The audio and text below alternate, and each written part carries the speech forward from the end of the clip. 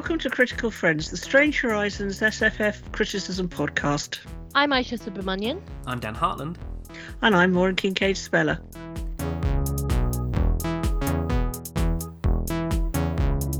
In every episode of Critical Friends, we'll be talking about SFF criticism, what it is, why we do it, how it's going. In this episode, we'll be looking at the question of trust. What role does it play in criticism, and how is it built or lost? That means we'll be thinking about the relationship between the reader and critic, the text and the review, and asking what makes a piece of criticism worth paying attention to.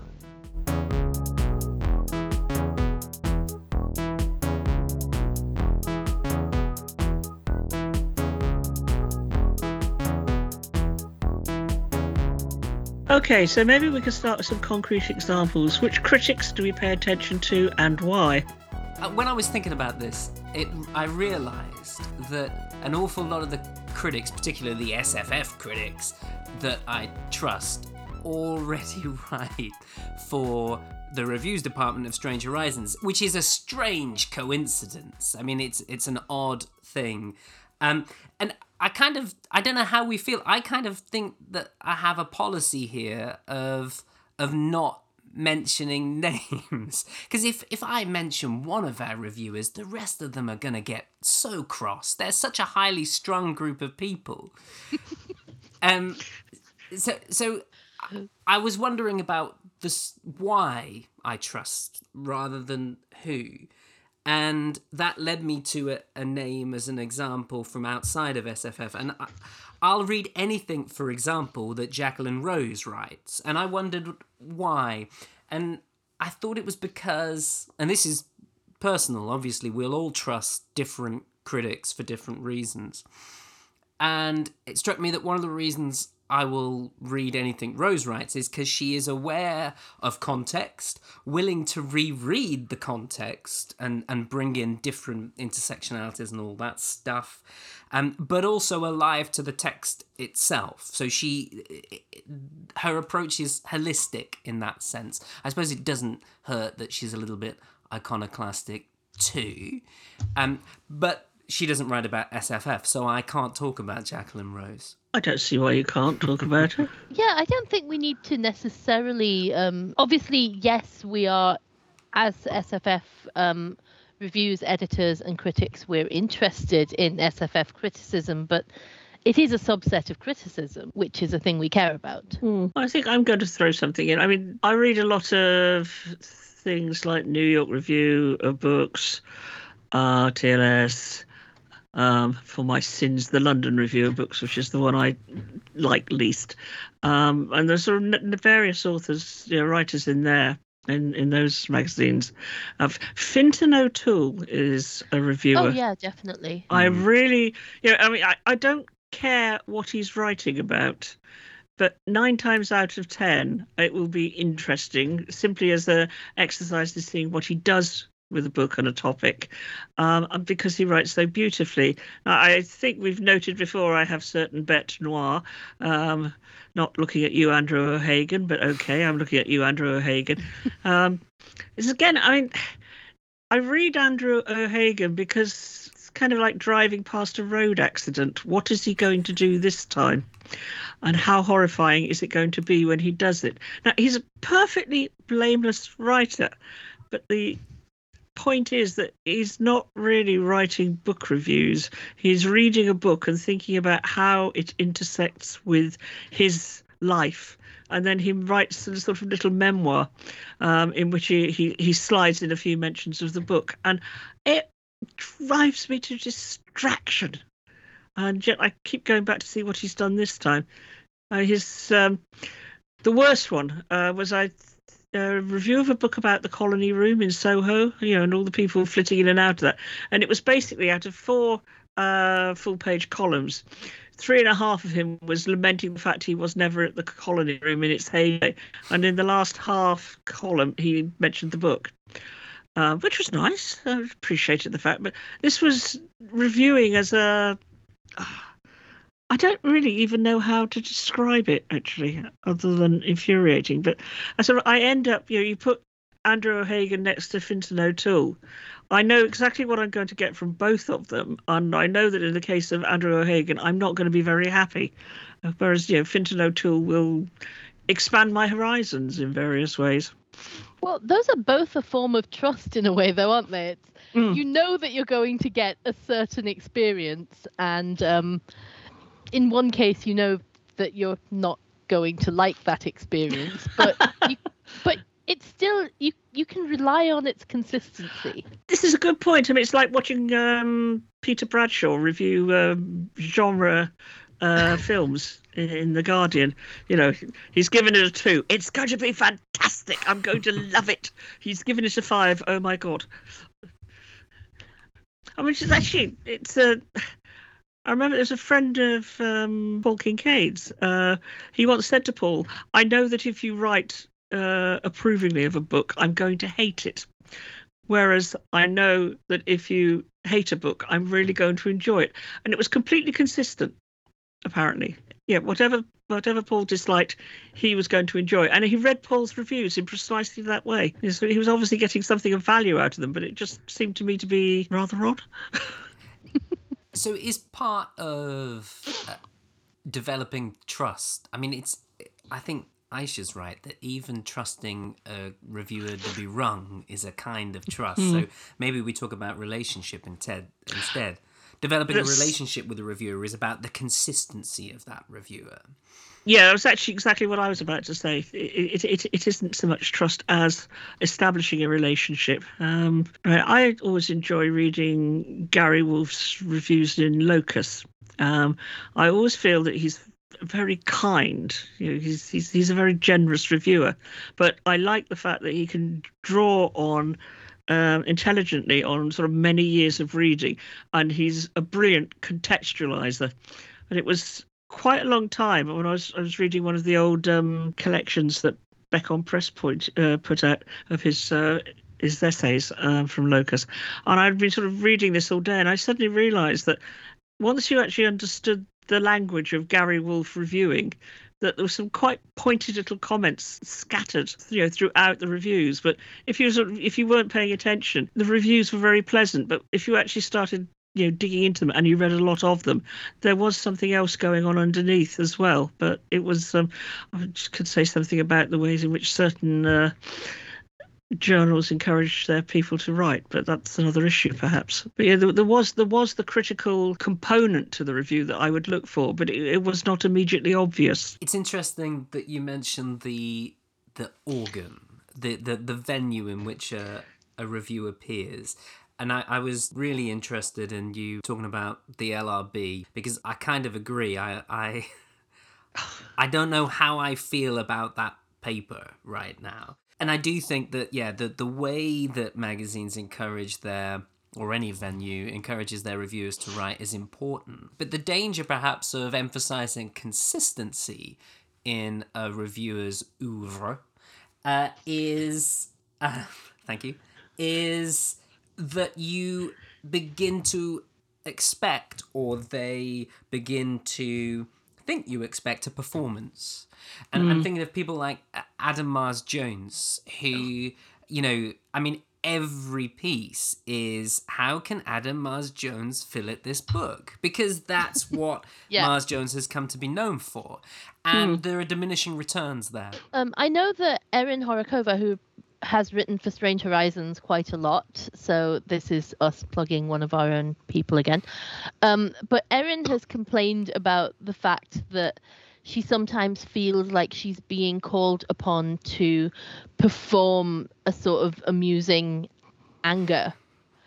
And that's something that, when she does, is hilarious. I very much enjoy that. But it's not what is valuable about her work. And it's a bit of a shame when that becomes something that readers are looking for, or that readers are expecting from you. So how do we avoid that? And when I say we, perhaps I am meaning Strange Horizons reviews. How do we, whilst hoping that our reviewers have a consistency which helps them develop a relationship with readers, how do we prevent each voice just becoming a performance? How does any paper or journal or magazine or whatever do that? How does any reviewer do that? So all the names that we've been referring to so far are people who have these quite long, quite established careers, and that kind of expectation is built up over that time, and that's in some cases great, in some cases maybe not so great.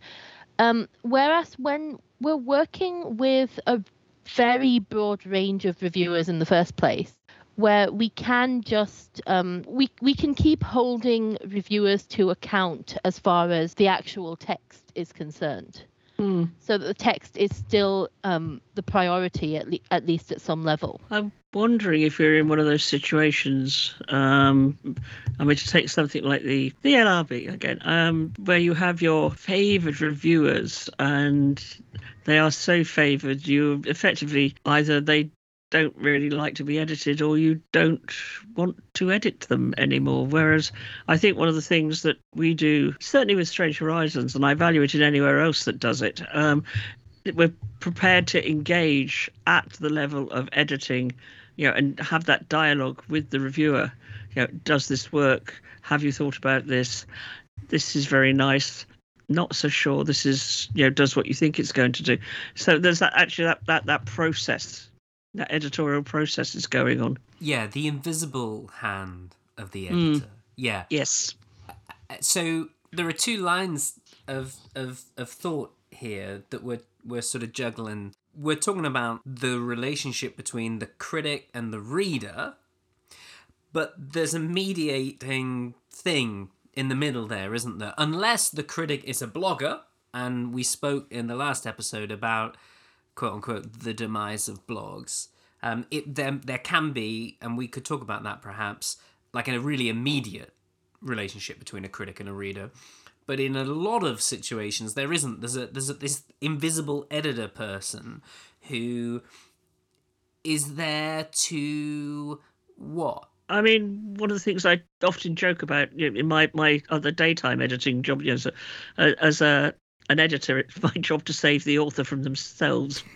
And I think, I mean, it's very amusing of me, but at the same time, I think there's a certain truth in that, because if you're close to something, there are certain things you just don't see. Reasonably experienced reviewers are actually very good at spotting this, and others are so intensely engaged with the text that they do find it difficult to step back. And on the whole, they do seem to be grateful for an editor's, I'm going to use the word intervention, but I don't mean it in a very heavy-handed kind of way. Just maybe the editor's engagement in the text as well, just to actually sort of give them that extra space, to sort of take a step back and look at what they're doing. And it's like going around the museum with a friend, or the art gallery with a friend, and looking at things.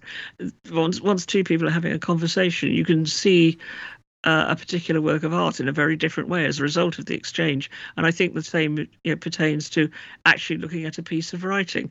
So, saying that, I think one of the things an editor can do is to help the writer to become the best possible reviewer they can be, but without turning into a parody of the best possible reviewer they think they are, or a version of the editor. Absolutely. I don't want this writer to write the review that I would have written. No, absolutely not. Absolutely not. I mean, actually, I always used to feel that one of the big problems with the LRB was that there was a kind of a very strong too strong an editorial impression on it, if that makes sense. Sort of in the many, many years I've been reading the TLS as well, there's only been one period when I knew actually who the editor of the TLS was, and it wasn't a good time. I was actually quite happy when the editor of the TLS sank back into obscurity, and I'm focusing on the reviews again rather than somebody's vision of the TLS, mentioning no names. I would agree that the TLS is a more transparent read than the LRB can, although of course the LRB has recently had a change in editor, and yes. Anyway, this is not the Critical LRB Friends podcast, although perhaps it should be. Although I believe that's the job for somebody else, to be honest. I mean, I would comment upon, say, the reviewing in something like Foundation, except that I'm not the reviews editor and I just do the copy editing. I mean, I think one of the interesting things, say, with something like Foundation, the journal, is that it gives a lot of space to younger, newer, younger in terms of inexperienced reviewers, and gives them a chance to strut their stuff. And it's very interesting, to watch the balance between, I am writing an academic review and I am writing a review for an audience that is not entirely composed of academics. It has to strike a very particular balance. Foundation has just changed reviews editors, so it's going to be interesting to actually see what direction it goes in next. But I've always found it very interesting in the considerable time I've been doing the copy editing on that, how it gives the spread of the reviewing. Between all those different disparate groups of people. I think that raises something that I was thinking about in relation to this idea that you build up a relationship with a critic, with a body of work, which is that one of the ways in which we can avoid that, a kind of mode of reviewing or a kind of reviewer's persona becoming set in stone, is to have a really wide range of new reviewers all the time, which is obviously something we try to do. But also that means that none of those individual reviewers is going to have that kind of body of work behind them. And so our relationship with them as critics is slightly different. I think that's a really good point, and I was thinking the same thing as Maureen was speaking. There is a danger in focusing on the relationship that a reader builds with a critic, of falling back on the same people all the time. And I think SFF reviewing can be a little open to that. I think, certainly from my background in British SFF reviewing, it's a relatively small pool. So, and it takes effort to expand that pool. And as Aisha says, we try to do that at SH, but it's always a constant job of work to do. But it's really valuable because I do think that it doesn't just bring new reviewers in, it refreshes the old reviewers. And that seems to me really important. Yes. I mean, actually, while you were saying that, I was just thinking of all the different ways that we are, we acquire reviewers, let's put it that way. And there's a certain amount that we are open recruiting for reviewers. We're talent spotting people. The people who come to us independently, some we turn down because, and others we take on because. It's actually, it's a very, very complicated process. I think more complicated than people actually realise at times, is trying to keep that flow of new people coming in and actually maintain, the regular stable of reviewers. Yeah, because as we all know, things change. People spend some time with us, they move on because other things are happening in their lives, and we're welcoming new people and regretfully saying goodbye to old people. But I think one of the things I really like about the reviews department of Strange Horizons is it is fantastically dynamic. The other thing, therefore, that I might ask is in terms of newer reviewers, perhaps. So we've talked about relationships building over time. Newer reviewers, how did they establish that relationship immediately? Because it strikes me that we've been talking about a relationship over time. But each individual review, it seems to me, needs to establish, if not authority, I don't like that so much, but some credibility with a reader. So, okay, a critic over 5, 10, 15, 20 years, whatever, can be trusted. How does a new reviewer, or even an old reviewer writing in a new venue, instantly start to develop that? What is the sign of a review rather than a reviewer that we can trust? The very act of accepting a review, editing it and putting it up on Strange Horizons, that's an act of trust. That is true. I don't feel embarrassed by this, is the bare minimum that we're saying about anything we put up, really. Yeah, I think we need a little more than that, though, don't we? Yeah, bare minimum. I mean, actually, we need a fair bit more than that. Okay, let's put it another way. When somebody comes to any one of us with we get somebody sending us in a review, and we've not heard from them before, and we're looking at the reviews and thinking, do we want to run with this? Do we like what this person is writing, even though we don't want them to review this particular thing? What is it then that actually sort of pings the button for us? I think I respond slightly differently depending on whether it's a pitch or whether it's an actual draft review. With a pitch, I'm looking for a consistent position. I'm looking for someone who knows where they stand in relation to a text, a film, whatever they're reviewing for us. When you've said, I want to write about this, I think the bare minimum is that you have a clear sense of where you are in relation to it. With an actual draft review, I think I'm just looking for anything that gives me something I wouldn't have had before I started reading. I think sometimes there's a moment where you just think, okay, I have an insight into this thing that I wouldn't have had if it hadn't been for this person. Even if it's not very polished, or even if it's a bit lacking in direction, if there's an insight that changes my relationship to the thing that's being reviewed, or that opens something out for me, then the question becomes whether that insight is enough to put in any work that this review needs. And sometimes, of course, the review doesn't need that much work and it's brilliant. But one of the nice things about working with a lot of new reviewers, I think, is that we get to do that we get to actually take someone who is not necessarily that confident about their work, or not necessarily able to articulate some of these ideas, and put in the time, because we think that what they have to say is probably worth being out there. I always think the nicest part of that is when I get the little note back, say, oh my goodness, this is amazing what you've done here. I think, well, actually, you're the person who's amazing because you paid attention to what I said and actually sort of, no, I mean, seriously, took on board.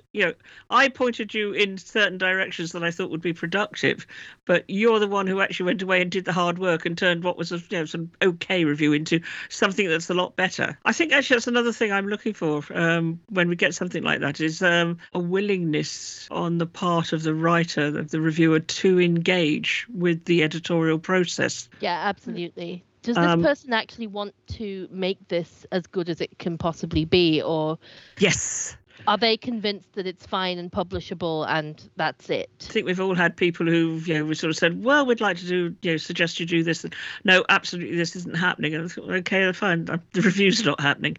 Never heard from them again. I used to get quite depressed by that, actually, but I realise it's a part of the process, the circle of editing life. Some people, they're just going to move on to somewhere that will take their work immediately. And I'm quite happy that we are not that place, that we are actually going to have an editorial engagement with the review in question. I mean, speaking as a reviewer, I love being edited because it happens definitely. Rarely. I love the fact that when I'm reviewing, I get to hand over my work to one of you two to eviscerate it for me and make it better, because I've been doing this for a long time, but that doesn't mean I can't do it better if somebody actually looks at my work and gives me a view. I mean, again, too, that goes, I think, plays back into the whole idea of trust. As a reviewer, I want to be able to trust a venue, and I measure that trust in how willing they are to engage with what I give them, and sort of come back to me with editorial notes. Yeah, while you were both talking there, I was taking off actually my editor hat and putting on my reader hat, and thinking what I look for in a venue. So when I pick up a paper or open a website, part of the trust thing isn't just for the individual reviewer. It is for the venue. And it's because of that thing that you were just talking about, Maureen, which is some venues do feel to me less engaged in working up the product than others. And when I go to a review, I kind of want it to have been pre-tested for me, so that I don't have to do all of the probing of the review. I can trust that a bit has been done already. And that that trust is a significant part of how I approach a piece and whether or how much I pay heed to it. Am I off base? Does that seem fair? I think it's fair. I think that we don't necessarily want venues to have a house style to the extent that everything sounds the same. But we do want a venue to have certain priorities and certain standards regarding those priorities that we share. I mean, there's an ethos which you tend to share with the journals or the magazines that you care enough to pay attention to, and you want that ethos to be in play at some level in what they publish. And yes. I think also, so I'm thinking now about, for instance, we haven't mentioned it yet, the Los Angeles Review of Books, which is a strange sort of curate's egg kind of place. Because particularly perhaps a few years ago now, it did publish a lot of genre reviewing, a lot of SFF reviewing. I don't know whether I've noticed it as much recently. But that it's still doing a fair amount. Yeah, that may be my error. What makes me think about that is that it is unusual for putting the effort into SFF in that way. And sometimes in the non-SFF press, LARB and other venues being notable and honourable exceptions, sometimes the SFF is not given that weight. Quite the same level of, I mean, respect is the wrong word, but you know what I mean. I'm thinking of Maggie Clark's recent piece in the Criticism Special that SH did a few months ago. Well, if you remember, we did a book club on the Ishiguro's the Buried Giant all those years ago, because as I remember, sort of the reason that particular book club came into being was the three of us exchanging frantic messages all morning when I finally got my hands on a copy of the Buried Giant and was able to fully express the outrage that had been brewing as I started reading the reviews, and it had become apparent to me already, even before I got the book, that several reviewers were not really paying attention at all. They had completely got the wrong end of the stick, and in one instance they were very deliberately getting the wrong end of the stick to prove a point about fantasy, which drove me absolutely nuts. But I found it very interesting at that point to actually sort of work through the comparison of all the different attitudes to a book like The Buried Giant. So yes. Are we suggesting that one of the things that builds trust, or at least doesn't undermine trust, is a basic knowledge of context? I think I might be. I mean, I wouldn't want, you don't want a review to be written by somebody necessarily who is completely familiar with every aspect of an author's work or a particular literary context, because that's another kind of limiting. Yeah, I mean, it becomes a kind of echo chamber, doesn't it? But it's those reviews where you say, I've absolutely no idea what this book is about, yada, yada, yada. You think, why did you even bother reviewing it then? So either you're not prepared to do the legwork to try and understand what's going on, or just being incredibly lazy about this. You're churning out an opinion, but it doesn't feel like a very well supported opinion. Yeah, so is there a difference between trusting a critic and agreeing? Actually, here's a question. Where does that point of agreement come? Because does that agreement arise from reading what the critic has read? This is another weird thing about sort of reviewing and critical writing. Are we actually going to read the books? Have we read the books that the critic has read? Because I mean, the number of things I read, I know I'm never actually going to read the book they're talking about, but I'm interested in what they're saying. So there's trust in the fact that I'm relying on them to report back in a sensible and timely fashion and an interesting fashion. And when it's a review of a text, there's also trust that they're giving us a kind of faithful account. Yes. Of that text. Of course, in the good old days, we would have then had the leisurely, but so-and-so is wrong about this correspondence in the letter pages of the journal. Whereas now this is sort of, as we were suggesting last time, this is played out over several torrid hours on Twitter, and then nobody ever hears anything about it ever again. Yeah, I was going to say, I suppose reviews don't exist in a vacuum, do they? So although last time we were talking about perhaps some of the deficiencies of the current ecosystem, in theory, you should be able to check a particular review or a particular reviewer. It strikes me that this is a really interesting conversation in the context of SF, where we have, on the one hand, that regular conversation about the canon, whether or not and to what degree people are expected to have read the canon, assuming that such a thing exists, where I think most of the time we'd be on the side of saying, no, absolutely not. You do not have to read the or a canon in order to engage with the genre, in order to engage with specific texts in the genre. But it's also a case of, if not the canon, you do need to be able to contextualize a book in something. Yes. Well, I tend to think of it as having a feel for what's going on in SFF publishing at the moment. And because we can't all read everything, it's impossible. There's too much being published. So as long as there is an awareness and being able to sort of, situate oneself broadly within that, I'm perfectly happy with that.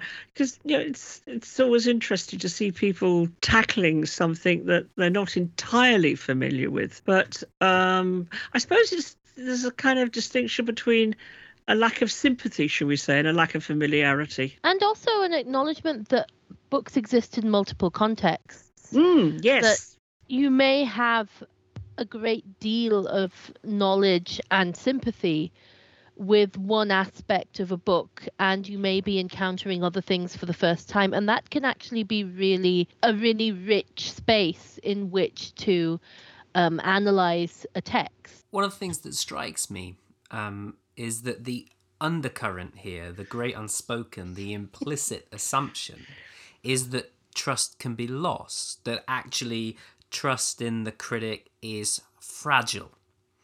And that, we've discussed a few things here. We've discussed a few reviewers and a few reviewerly errors, which can almost immediately lose trust. So you review that book and it's clear you don't know enough about it, or you spoil it without warning me, which is a whole other thing. And immediately, perhaps, the trust disappears. So you can build this up, this relationship between reader and critic, but it's also quite a fragile thing, is it? I'm very wary of trust as a concept when it comes to criticism, because part of the point is, of course, that you want someone to be able to take you through their working, at least at some level. So they are actually showing you the process a little bit. So I can trust in individual reviews.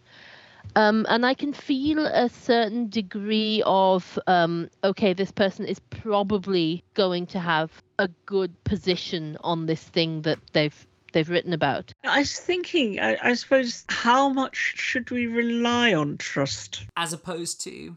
Well, there you find the weakness in my thought, Dan. Perhaps I just don't like committing myself either. It's a very incoherent thing. If you sort of get to the point where you trust someone, then that replaces... or you trust someone's reviewing. Otherwise, we're going to get too broad with this. If you trust somebody's reviewing to the point where you don't actually stop to ask yourself, am I sort of just going into this blindly, or do I need to actually stop and look at what is actually being said? Because I sort of occasionally worry, or have worried in the past, where I'm sort of wildly enthusiastic about somebody's writing, somebody's critical work. I sort of, everything this person writes is completely brilliant and amazing.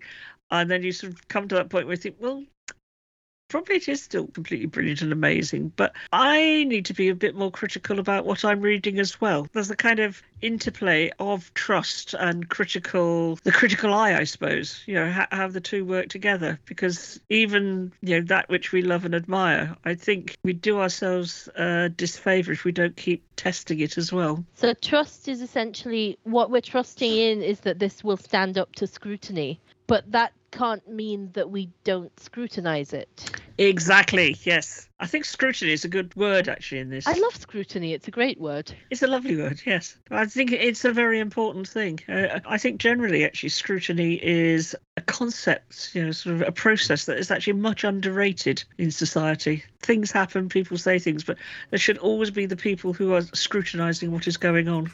So I know we're only 2 episodes in, but can we change the title of the podcast to Scroodable Friends? No, because that sounds really, really weird.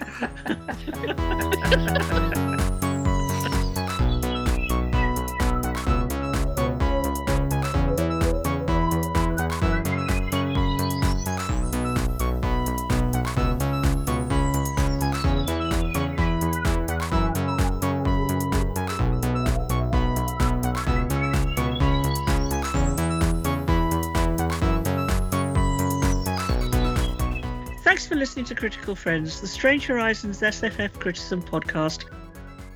Our theme music is Dial Up by Lost Cosmonauts. You can hear more of their music at granvallese.bandcamp.com. See you next time.